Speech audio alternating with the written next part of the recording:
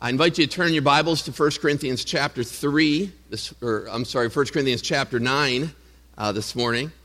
1 Corinthians chapter 9, we've been working through a section, 1 Corinthians 8 through 10, where the Corinthians had asked Paul some questions about meat that had been offered to idols and about whether or not they could eat that meat. And so last week, we took some time to lay out a guiding principle for the Corinthians, and then also by extension for us, in matters of dispute or questionable practices.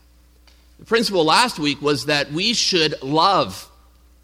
And the idea is that we should care so much for other brothers and sisters in the Lord that we would be willing to consider them even when we make personal choices about our own Christian freedom.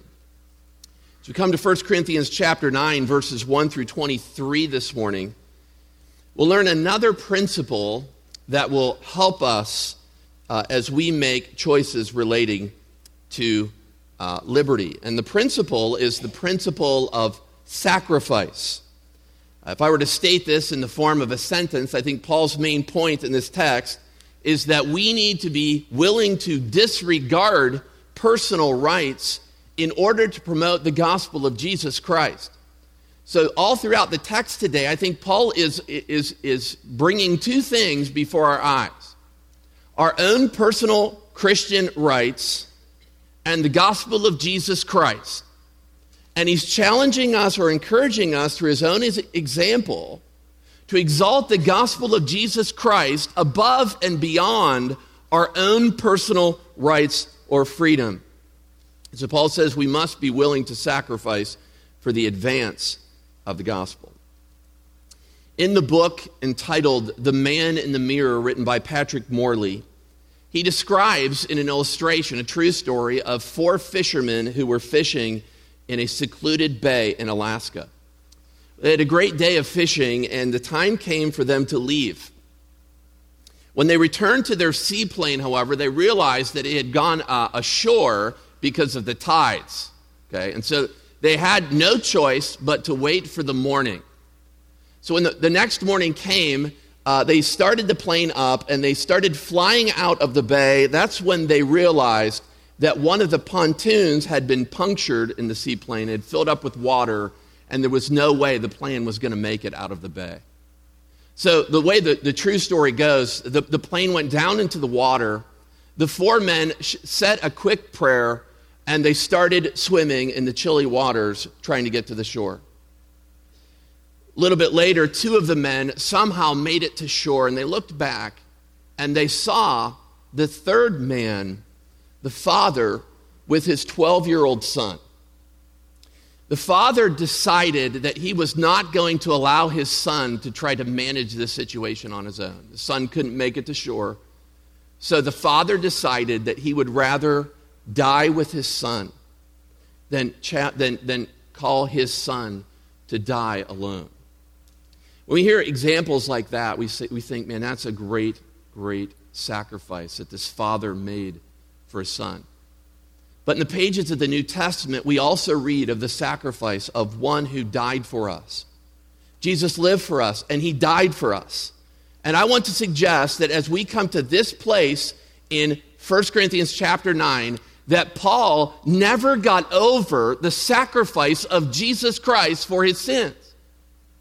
And so men and women, Paul responded to Jesus' sacrifice for him by gladly sacrificing his own rights as an apostle so that the gospel, the good news about Jesus Christ, would be furthered and expanded.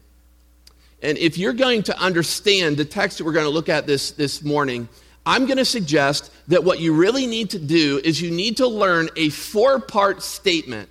One 4-part statement will help you answer or see what's going on in our text today.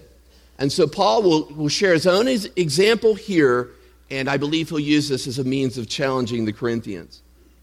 The first part of the statement is found in verses 1 and 2, where Paul makes this statement. Number 1 in your notes: I am an apostle. Look down in your Bibles at verse 1. Am I not free? Am I not an apostle? Have I not seen Jesus our Lord? Are not you my workmanship in the Lord? If to others I am not an apostle, at least I am to you, for you are the seal of my apostleship in the Lord. In verses 1 and 2 here, Paul begins a discussion by asking a series of questions about his own apostolic position. He has 3 or 4 of them, depending on how you're counting. But Paul asks these questions to prove beyond a shadow of a doubt that he is an apostle. The first proof of his apostleship can be seen in the third question there. Have I not seen Jesus our Lord? Remember, when Paul was on the road to Damascus at his conversion, he was struck with a vision of the Lord Jesus Christ. And so Paul, in trying to prove his apostleship, because it was necessary for apostles to have seen Jesus, to have walked with him or seen him, Paul asked, have I not seen Jesus our Lord? He then goes and he proves his apostleship in another way when he says, are you not my workmanship in the Lord? To be an apostle, you not only had to see Jesus, you had to be sealed by the fruit of your apostolic ministry. You see, it was evident that Jesus had commissioned Paul the apostle, and one of the ways you could prove it was all of the fruit that God had worked through Paul's ministry throughout his life. And so Paul says the final proof of my apostleship is you. You are my work in the Lord. He specifically says in verse 2, you are the seal of my apostleship. You see that in your Bible? You are the seal of my apostleship. The word seal here is a word you probably have heard preaching on before. It's a word that would be used of the impression that would be left by a signet ring that confirmed important documents.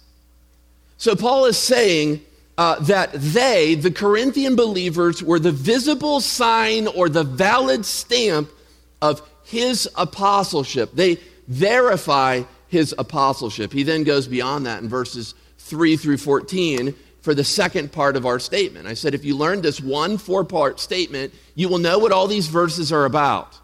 Paul says, number 1, I am an apostle, and to that he adds, and I have apostolic rights. Let's look at the text together. I'm going to read through verses 3 through 14 with you. If you don't have a Bible, you can see it on the screen behind me. Verse 3.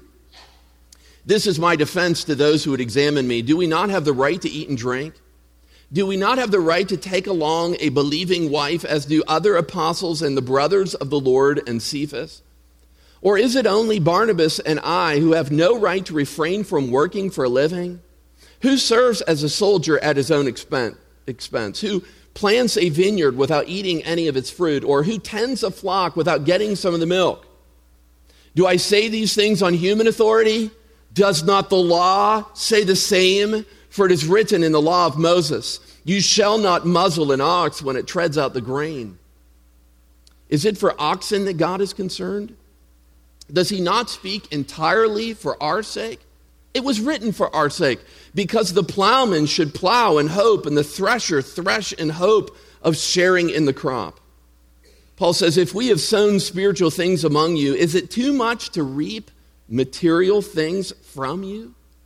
If others share this rightful claim on you, do not we even more? Nevertheless, we have not made use of this right, but we endure anything rather than put an obstacle in the way of the gospel of Christ. Do you not know that those who are employed in the temple service get their food from the temple, and those who serve at the altar share in the sacrificial offerings? In the same way, the Lord commanded that those who proclaim the gospel should get their living by the gospel. Okay. Now, admittedly, this is a larger piece of text, but I think it's pretty easy to understand. You can see exactly what Paul the apostle is doing here. The first thing I want to draw your attention to or ask you is, did you notice in your reading all of the questions that Paul asked? I've underlined them here in the text before you. Paul asks all of these questions, and the questions that he asks in the text are primarily meant to prove 2 points. Paul has 2 rights. He has two rights that he's going to defend with them. First of all, in the beginning part of this text, he talks about the right that he has to take around a wife with him in ministry. He says, I have the right to lead about a wife in ministry. Paul had the right to get married. But in chapter 7, just before this, we learned that Paul gladly sacrificed that right because he didn't want to do anything, in his case, that would hinder the gospel of Jesus Christ. So Paul says, first of all, don't I have the right to take about a wife around in ministry like some of the brothers of Jesus? So some of Jesus' brothers must have been married. And like Cephas. Okay, so who's Cephas? Peter. Peter took around a wife with him in ministry. Paul says, don't I have that right too? And without telling us exactly in this text, he says, yet I'm not going to use that right as I travel around in apostolic ministry. But the overwhelming majority of the questions and the content of this text have to do not with that right, but with the right that Paul had as an apostle to receive financial support from the Corinthian congregation. Did you pick up on that as we read through that? I mean, we're text people, right? So if you're like paying attention, you're going to see this over and over and over again. So Paul's saying, I have the right to receive money from you Corinthians because of the ministry that I'm engaged in. And so what Paul does in the text, starting in verse 7, is he begins proving that. He first appeals to or gives a defense from culture, gives some cultural examples. Look around you. Doesn't it make sense that you should be willing to support people who do work for you? Look at verse 7. Who serves as a soldier at his own expense? I mean, what soldier would we send into battle and expect for him on his, in all of his free time to raise money for his own support? It'd be a terrible, terrible idea, right? To send soldiers. You work from 8 to 5 in battle, but then after that's done, if you could just pump gas or something. What soldier would you send into battle and not expect to care for him? And then he asks, who plants a vineyard without eating any of its fruit? I mean, what farmer would you not expect to be able to enjoy the fruit of his farming? Or who tends a flock? The end of verse 7. Who tends a flock without getting some of the milk? What shepherd maintains a flock without getting some of the meat? So Paul is going about proving that he has the right to receive money, and he appeals to all these examples from the culture. But that's not enough for Paul. You go into verses 8 through 11, and what Paul does there is he makes sure that his argument does not rest on logic alone. So in verses 8 through 11, Paul appeals to Scripture. If you look down in your Bible at verses 8 and 9, I want to look at those with you for a second. He says, do I say these things on human authority, only on human authority? Does not the law say the same? For it is written in the law of Moses, you shall not muzzle an ox when it treads out the grain. Okay, so these verses, Paul will ground his human cultural argument in the Scriptures. And here he refers to a common practice in the Old Testament era and something that the law of Moses in particular addressed. The Old Testament declared that when an ox worked for you, that you must provide for it. Of course, many of you may have heard how this worked, but the way it typically would work is the ox would pull a threshing sled, or in some cases, he would tread out the grain with his feet to separate the wheat from the chaff. Okay. After the ox's work was done, then you could easily throw the product up into the air, and the chaff would blow away while the wheat would come down. So Paul argues from this Old Testament passage, he argues that this Old Testament text was not put here entirely for the profit of livestock, but is put here for our own instruction, verse 10. And if God requires us to take care of cattle, do you not think that we should be willing to care for Christian ministers of the gospel? Okay, and so Paul answers on the basis of the law, that since apostles ministered in spiritual ways to the Corinthian congregation, verse 11, it is not too much for them to reap material things from them. To reap material blessings from them. So Paul's going about proving the fact that he should receive support from the Corinthians in different ways. Culture shows you this. The scriptures show you this. And then you go to verse 13. I think he's arguing from Judaism. Look down in your Bible at verse 13. Do you not know that those who are employed in the temple service get their food from the temple, and those who serve at the altar share in the sacrificial offerings? Verse 13, Paul states that ministers of the temple in Jerusalem were supported and allowed to eat some of the offerings from the people. Okay, so in other words, what Paul is doing in verse 13 is he's saying the way that Jews take care of their priest offers justification for the church to care for their apostles. So I think in verse 13 he's arguing from Judaism, but there is one final authority that he appeals to. Look down in your Bible, verse 14. In the same way, the Lord commanded that those who proclaim the gospel should get their living by the gospel. Here, finally, in verse 14, Paul appeals to the Lord Jesus, who made this statement. Those who proclaim the gospel should get their living by or through the gospel. I think what he's doing in verse 14 is Paul is aware that Jesus himself said something about this. Now, we don't know exactly where or when Jesus said this. If it's something that comes from the Gospels, you might write down the reference, Luke 10 in verse 7, where Jesus says, the laborer deserves his wages. Okay? So Paul might have that verse in mind in the Gospels, or it may be that he's aware of some other time or setting where Jesus himself proclaimed those who proclaim the gospel should get their living by the gospel. Regardless, Christ's words then for Paul are his climactic conclusion. Okay? This is his clinching argument. Jesus said it, so you gotta believe it, right? We should be willing to pay for Christian preachers because Jesus says so.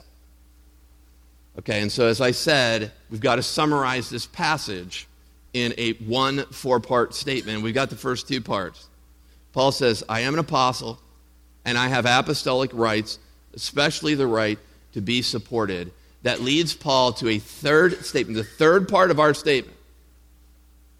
And I would summarize verses 15 through 18 this way, but then Paul says, but I do not fully exercise my rights. Okay, verses 15 through 18, Paul says, but I do not fully exercise my rights. Look down in your Bible at verse 15. Paul says, but I've made no use of any of these rights, nor am I writing these things to secure any such provision. For I would rather die than have anyone deprive me of my ground for boasting. For if I preach the gospel, that gives me no ground for boasting, for necessity is laid upon me. Yea, woe to me if I do not preach the gospel. For if I do this of my own will, I have a reward, but if not of my own will, I am still entrusted with the stewardship. What then is my reward? That in my preaching I may present the gospel free of charge, so as not to make full use of my rights in the gospel. I love this part of the text. Next, Paul pulls a surprise move. After he goes through the whole painstaking process of defending his position as an apostle and declaring his rights as an apostle, he quickly retreats and he denounces his freedom. remember one of the first times I ever studied this, I thought, what in the world is Paul doing here? I mean, have you ever been in an argument with someone before where they insisted that their way was the only and right way for something? And about halfway or 3/4 of the way through the argument, you think, I know they're right, but I just don't want to admit it to them. But then finally, they corner you in this conversation, and finally you just have to say, you know what, okay, you're right, I'm wrong. And then the person replies something like this, well, that's okay, we really don't need to do it, I just wanted you to know that I was right. Like, well, why in the world did we take 3 days to work through this issue? To declare your rights or your position if you're not going to use it. So what is Paul doing here? He says, I have the right to receive money from you, but I'm not going to take it. What's he trying to accomplish? Well, I want to suggest to you that Paul here is not simply defending himself and his rights, but he is actually providing us an example of self-sacrificial behavior. In other words, Paul is going to show them exactly what sacrificing freedom looks like by examining his own life. For Paul the Apostle had all of the rights of a normal Christian. He had Christian liberty, but he also had apostolic liberty of freedom. And he's going to go into this arena for a while to show believers how they should use their own Christian freedom for the sake of Jesus Christ. And so Paul in verses 15 through 19 frames the whole thing by claiming that he will not exercise his right for financial support. I mean, in verse 15 he says it, verse 19 he says it. He also clarifies at the end of verse 15, I'm not writing this so that you'll start paying me. I'm not doing this to generate money from you. That's not my purpose here either. But then in the rest of the text, he begins to explain why he had not accepted money from the Corinthians. And he gives about 3 reasons here. First, he would not accept money from them in his apostolic ministry because he was under necessity. You see that in your Bible? He was under necessity, which is a strong, very strong way for Paul to say this. This would be used often in the Gospels of the divine compulsion that Jesus himself faced in going to the cross and dying on the cross for our sins. Paul says, I too am under necessity. I'm divinely compelled. I will proclaim the gospel as a slave who has no choice but to represent his Lord. I mean, these verses are a bit complex in some ways, but I mean, you should walk away with this idea. Paul felt that he had no choice. He was going to proclaim the gospel one way or another. If he did it willingly, that's like a good thing, but even if he didn't want to do it and he was unwilling about it, he was still going to proclaim the gospel because he was placed under divine compulsion. God had pressed upon him this necessity. He then also explains that he proclaimed the gospel because he would experience overwhelming sorrow if he did not preach the gospel. And again, a very strong picture here. He would experience overwhelming sorrow if he didn't preach the gospel. I think Paul is beside himself at the thought of not fulfilling the ministry that God had given to him. He says, woe to me. It's actually really hard to translate. Woe to me if I don't do this. Paul experienced some sort of woe. Perhaps it's the thought of the divine punishment that he would face, or his own internal disappointment that if he failed in the task of taking the gospel, it'd be sorrowful for him. But then he proclaims as well that he proclaims the gospel freely so that it would be without charge. You see that down in verses 18 to 19. So that the gospel would be without charge. Now, in understanding this part of the passage, you need to recognize that he's not saying that it would be like without effect or without like electricity or something. But that Paul would not take money for his apostolic ministry because he wanted to offer the gospel free of financial charge to the Corinthian congregation and to the people in Corinth. And so in this way, there was no entrance fee for Paul's ministry in Corinth. And I think that this is perhaps a way for Paul to allow his ministry to accurately reflect the nature of the gospel itself. Just as there is no cost, you can't pay anything to get the gospel of Jesus Christ. It's free. It's priceless. Jesus died. He shed his blood so that we could be forgiven of our sins. But I can't pay anything for it. If you went up to an apostle who says, how much do I pay for the gospel? He'd say, no, it's free. If you went over to Paul and you asked him, how much can I pay you today in Corinth for your apostolic ministry? He would say, it's free of charge. Free of charge, just like the gospel. It's free of charge. Other people try to figure out exactly why Paul wouldn't take money from the Corinthian congregation. In other places he does. In Philippi he says thank you over and over again for 4 gifts that they'd given to him in his apostolic ministry. But in Corinth he didn't take money. It may be because of some of the other rhetoricians that would come through the city and would charge the people. Paul didn't want to be associated with those hucksters, religious hucksters. And so he says, you know what, in this city, no charge. See, Paul doesn't want to do anything that will hinder the gospel of Jesus Christ. And so we're trying to understand his point in the text. And we've worked on down through it. He says, I am an apostle, and I have apostolic rights, but I will not fully exercise my rights. And we add to that one last statement, verses 19 through 23, because I value the gospel of Jesus Christ. A bit of practical advice here. Paul shows his own approach to life and the gospel. And he'll show us in these verses that he gladly sacrificed for the spiritual development of all other people. As Paul went into different cities, he had different missionary strategies that he would use, but all of them involved great personal sacrifice for himself. If you're going to understand verses 19 through 23, you need to see that Paul sacrificed for the advance of 4 different groups of people or things. First, what he says in verse 19 is that verse 20, that he sacrificed his rights for the Jews. Look at verse 20. To the Jews I became as a Jew, in order to win Jews. To those under the law I became as one under the law, though not being myself under the law, that I might win those under the law. Paul first shows how he was willing to sacrifice for the Jewish people. And he makes an important statement in parenthesis in this verse when he says, I am not under the law of Moses. Okay? Paul did not feel obligated or bound to the regulations of Moses' law.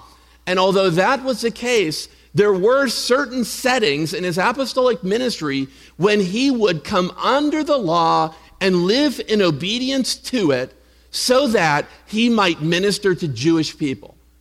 I'm going to give you 2 texts to write down and research this week. You could see this in the book of Acts very clearly. Okay? So the first text you can write down is Acts chapter 16, verses 1 through 3. Acts 16, 1 through 3, Paul advises Timothy to get circumcised in order that he might be able to minister more effectively to the Jewish people. Okay, Timothy did not have to get circumcised, yet Paul says, go ahead and do it so that it'll open up a door of ministry to the Jewish people so that they will not be unnecessarily offended in your ministry. Then another text is Acts 21, verses 23 through 26. You could write down that reference this week and look it up. Acts 21, 23 through 26, where Paul participates with the Jews in some rites of ceremonial purification. You see, Paul obeyed Jewish ceremonial practices in some cases as long as obedience to those practices did not communicate that he felt that they had saving merit. Okay, so another way of summarizing this is Paul abstained in certain places when he was with Jewish people, not because he felt compelled by the law, but because he felt compelled by love for the Jewish people. And he wanted to reach them. And so Paul says, you know what, when I'm with Jews, at the Jewish party, when I'm with Jews, I live like a Jew so that I might be able to minister to them. Paul sacrificed not only for the Jews, he then sacrificed for the Gentiles in verse 21. Look in your Bible, verse 21. To those outside the law, I became as one outside the law. Important parenthesis here again, not being outside the law of God, but under the law of Christ, that I might win those outside the law. So in verse 21, Paul moves to a second group of people, and he describes them as those outside the law. It's actually one word, anamos, which means those without law. And here, this is in reference to Gentile people who did not have the benefit of the law of Moses in their upbringing and heritage. And so Paul says, when I'm with Gentile people, I behave as a Gentile. And the reason Paul felt that he could do that again is because oftentimes in the scriptures he would say about New Testament believers in Jesus Christ that they're not under the law, that we're dead to the law. See, the New Testament teaches that New Testament believers are not under the obligations of the law of Moses. Okay, let me give you another way of saying that that's a little bit longer. This is a New Testament scholar. I actually heard him read this part of the paper. It's a longer quote, but it's so good. You're going to like this.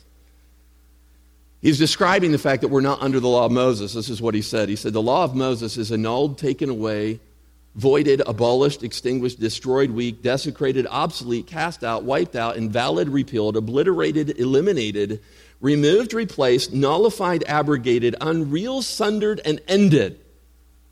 And they, the writers of the New Testament, state equally, unequivocally, and correlatively with reference to the believer that he is dead to, not bound by, free from, redeemed from, liberated by death from, removed from, not ruled by, not keeping, not under, and apart from the law of Moses.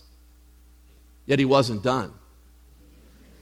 He said, with only the slightest amount of hyperbole, it would seem that every conceivable and available Greek term, legal or otherwise, that could be used to speak of the abolition and annulment of the law of Moses was used.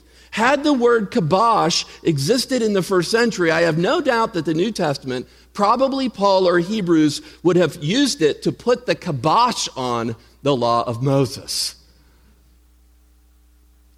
This New Testament scholar, looking at the New Testament, says it's clear. New Testament believers are not under the law of Moses. Paul was not under Mosaic law. But Paul quickly qualifies his approach by saying in the parenthesis, and look in your Bible in verse 21 there, in the parenthesis, not being outside the law to God, but under the law of Christ. That parenthesis is critical if you're going to understand this passage. It's a key statement. Paul is not saying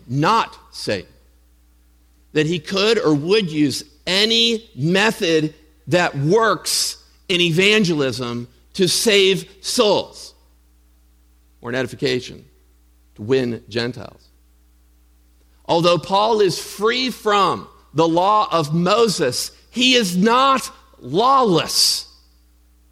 There's something that still guides him. The something is what he calls the law of Christ. The law of Christ. We don't have a long time to talk about the law of Christ. I'll just summarize what I think it is. This is a big area of dispute. I believe that the law of Christ, what Paul means here is, I think he's referencing what Jesus said and what he did. The words and the actions of Jesus are the standard by which Paul would minister to Gentile people. I mean, all throughout chapter 7 and chapter 8. I don't know if you saw this, but Paul repeatedly appeals to the words of Jesus as a final proof for whatever he's talking about. And the Lord said. And that settles it. Here, what I think he's doing, he said, you know what, when I go to the Gentile party, and there are no Jews there, I live as a Gentile. But I'm not lawless. I live around them, I function around them as Jesus would, as the law of Christ now leads us.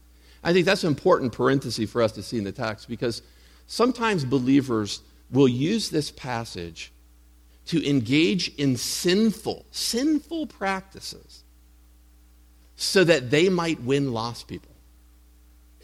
So they'll use verse 21. I mean, look at verse 21. To those outside the law, I became as one outside the law, so I might win those outside the law. Okay, so I'm going to kind of go at this lawless, because I want to win people. Or they'll use the following verse. Look down at verse 22 in the final phrase. This is one of the most misquoted and misappropriated verses in the whole of 1 Corinthians.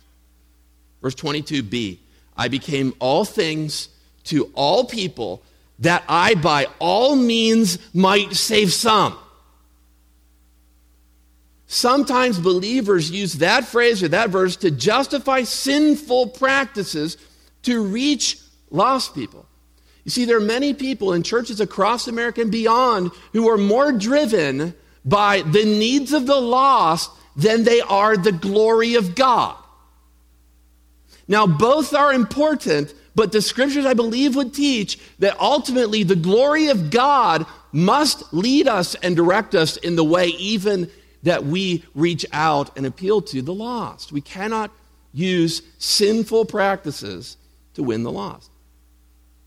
So to minister to lost people, sometimes believers go to inappropriate movies so that lost people will see we're just real people.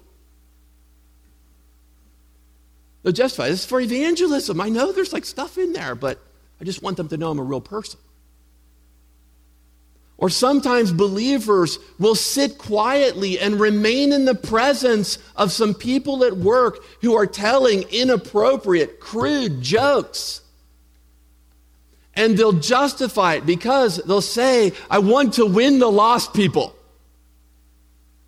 Men and women, if we do that with this text is not about engaging in sinful or even highly questionable practices to reach lost people. This text is about sacrificing legitimate freedoms and rights in order to advance the gospel of Jesus Christ. I remember when I worked with teenagers as a youth pastor several years ago now. I love those days. But one of the things you learn when you work with young people is oftentimes their questions will come to you and they'll be a bit self-centered. Now, this is true of all believers, but I'll just use teenagers for a second here. So some of the most frequently asked questions I got were, can I do this? Can I go here? Can I watch this? Can I wear this? Can I date this? I mean him or her. Okay, can I date these people? What you realize is in some of those well-meaning, well-intended questions, it's actually a cloak for an inherently self-centered thing. And so, in youth ministry, our task is to get people from asking questions like, what can I do? Where can I go? What do I have the freedom to do? To get them to the place where they begin asking questions like this. What does God want from me? What can I sacrifice? Got all these things here. What can I sacrifice for the advance of the gospel of Jesus Christ? Okay, and so that's Paul's understanding here in this passage. We must ask things like, what does God want from me? What right or freedom can I sacrifice so that the gospel is advanced through me? If you begin asking those sort of questions, then you are beginning to understand Paul's text here. And so Paul in the text says that he would sacrifice for the good of the Jews. He would sacrifice for the Gentiles. And then in verse 22, he reminds us of the context. He would also sacrifice for the weak. Oh, great, the weak brother again, right? Verse 22, look in your Bible. To the weak I became as weak, that I might win the weak. I become all things to all people, so I might by all means save some. I think that last phrase is summarizing the three you've seen before. To the Jews like a Jew, to the Gentiles like a Gentile, to the weak brother who feels bound by his conscience not to eat the meat sacrificed to an idol. Paul says, when I'm around the weak brother, I will not eat that meat. Look at the very end of chapter 8, and you can see where he says, I will never eat flesh again if it's necessary, while the world stands, if it will make my brother offend. And so he would sacrifice for the weak as well. He would respect the conscience of the weaker brother.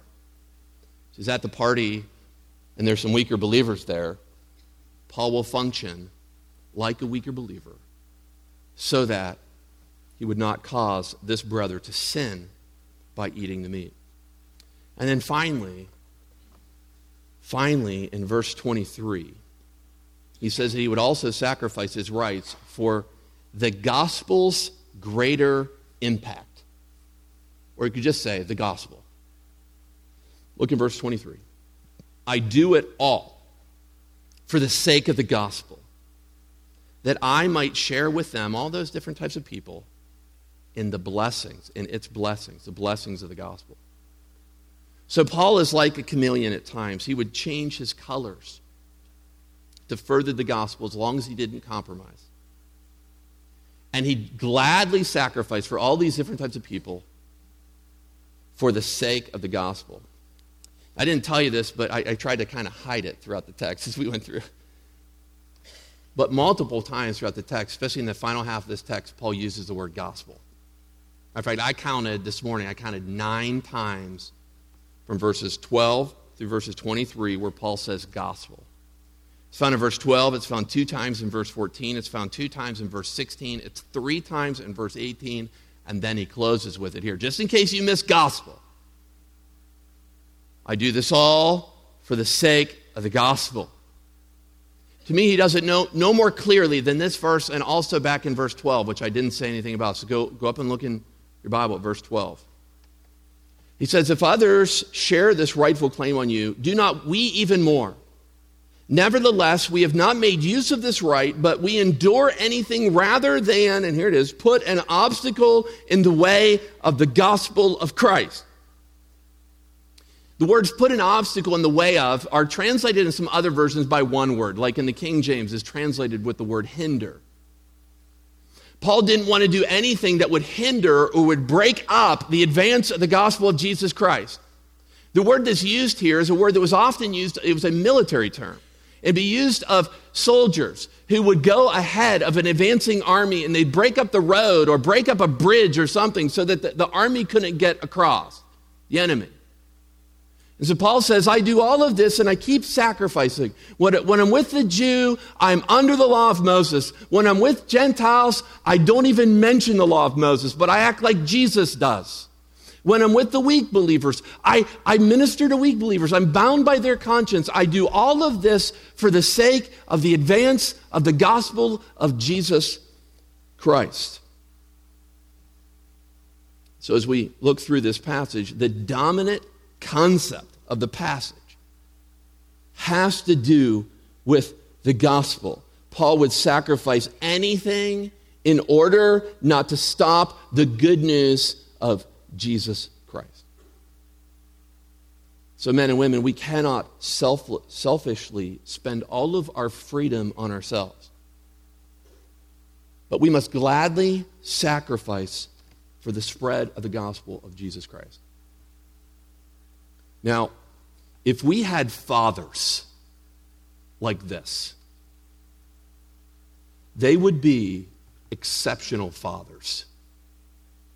Put the advance of the gospel and the relationships around them above their own rights and freedoms. Fathers who would look at their children and would look at their wife and care more about the gospel of Jesus Christ advancing in their life than about their own personal rights or freedoms. And while this is true of fathers, it should be true of all of us as believers in Jesus Christ. Several years ago now, my son Levi was given a gift of $2. Levi was at this time 4 years old. And so I asked him after he got the gift, what do you want to do with your $2? And he said, Dad, I'd like to go get some candy. Okay, and so we went to Walmart. And we're going into we'd have to go far into the store, right? All the candy's out front. They trick your kids and you. It's all right there. As we're going through the checkout, my son picks out more than $2 worth of candy.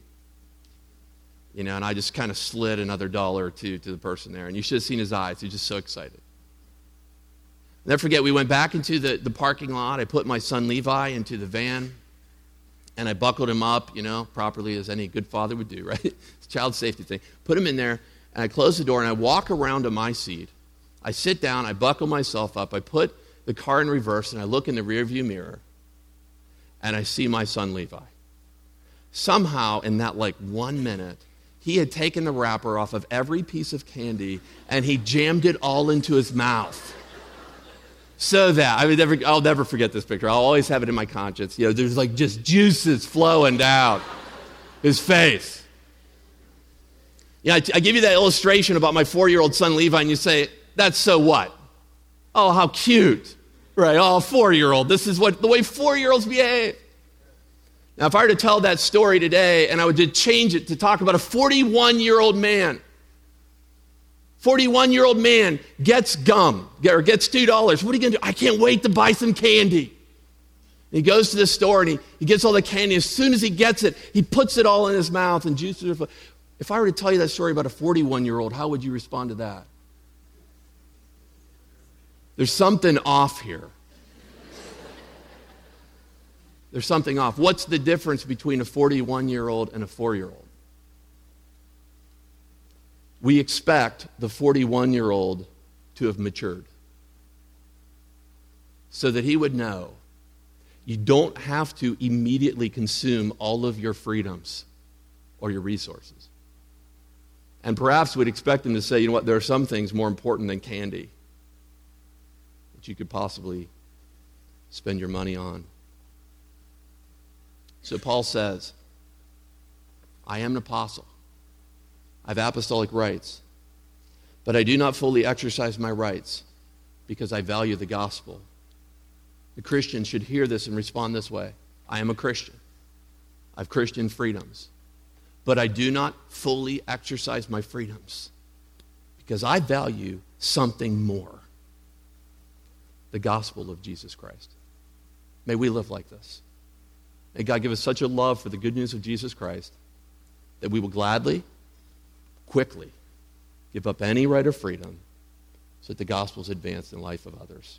Let's pray together.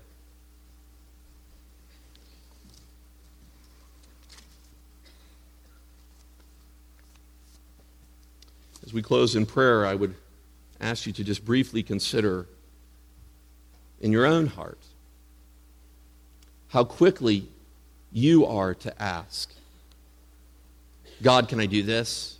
Can I do that? Can I have this freedom? Can I go there? Can I do that? Instead of asking, God, what do you want for me? And God, how can I use the resources that you've given to me, including my freedoms in the gospel, and use them in the greatest way to impact people for the gospel of Jesus Christ? Perhaps you've justified sinful practices, or highly questionable practices in reaching the lost. Perhaps this week you could consider what this text of Scripture would say to that. And perhaps you begin asking the question, what would Jesus do with my lost neighbor? How would he respond to this joke? What would he do in this setting so that the gospel could be advanced in their lives as well? Let's pray together. Lord, I thank you for the privilege of being able to meet this morning. I pray that you would use this text of Scripture to sharpen and refine us. Lord, we are inherently self-centered people. Often, we will absorb all of our own freedoms immediately on ourselves. But Lord, would you change us through the power of the Spirit to love Jesus and his gospel more than ourselves. In Jesus' name I pray. Amen.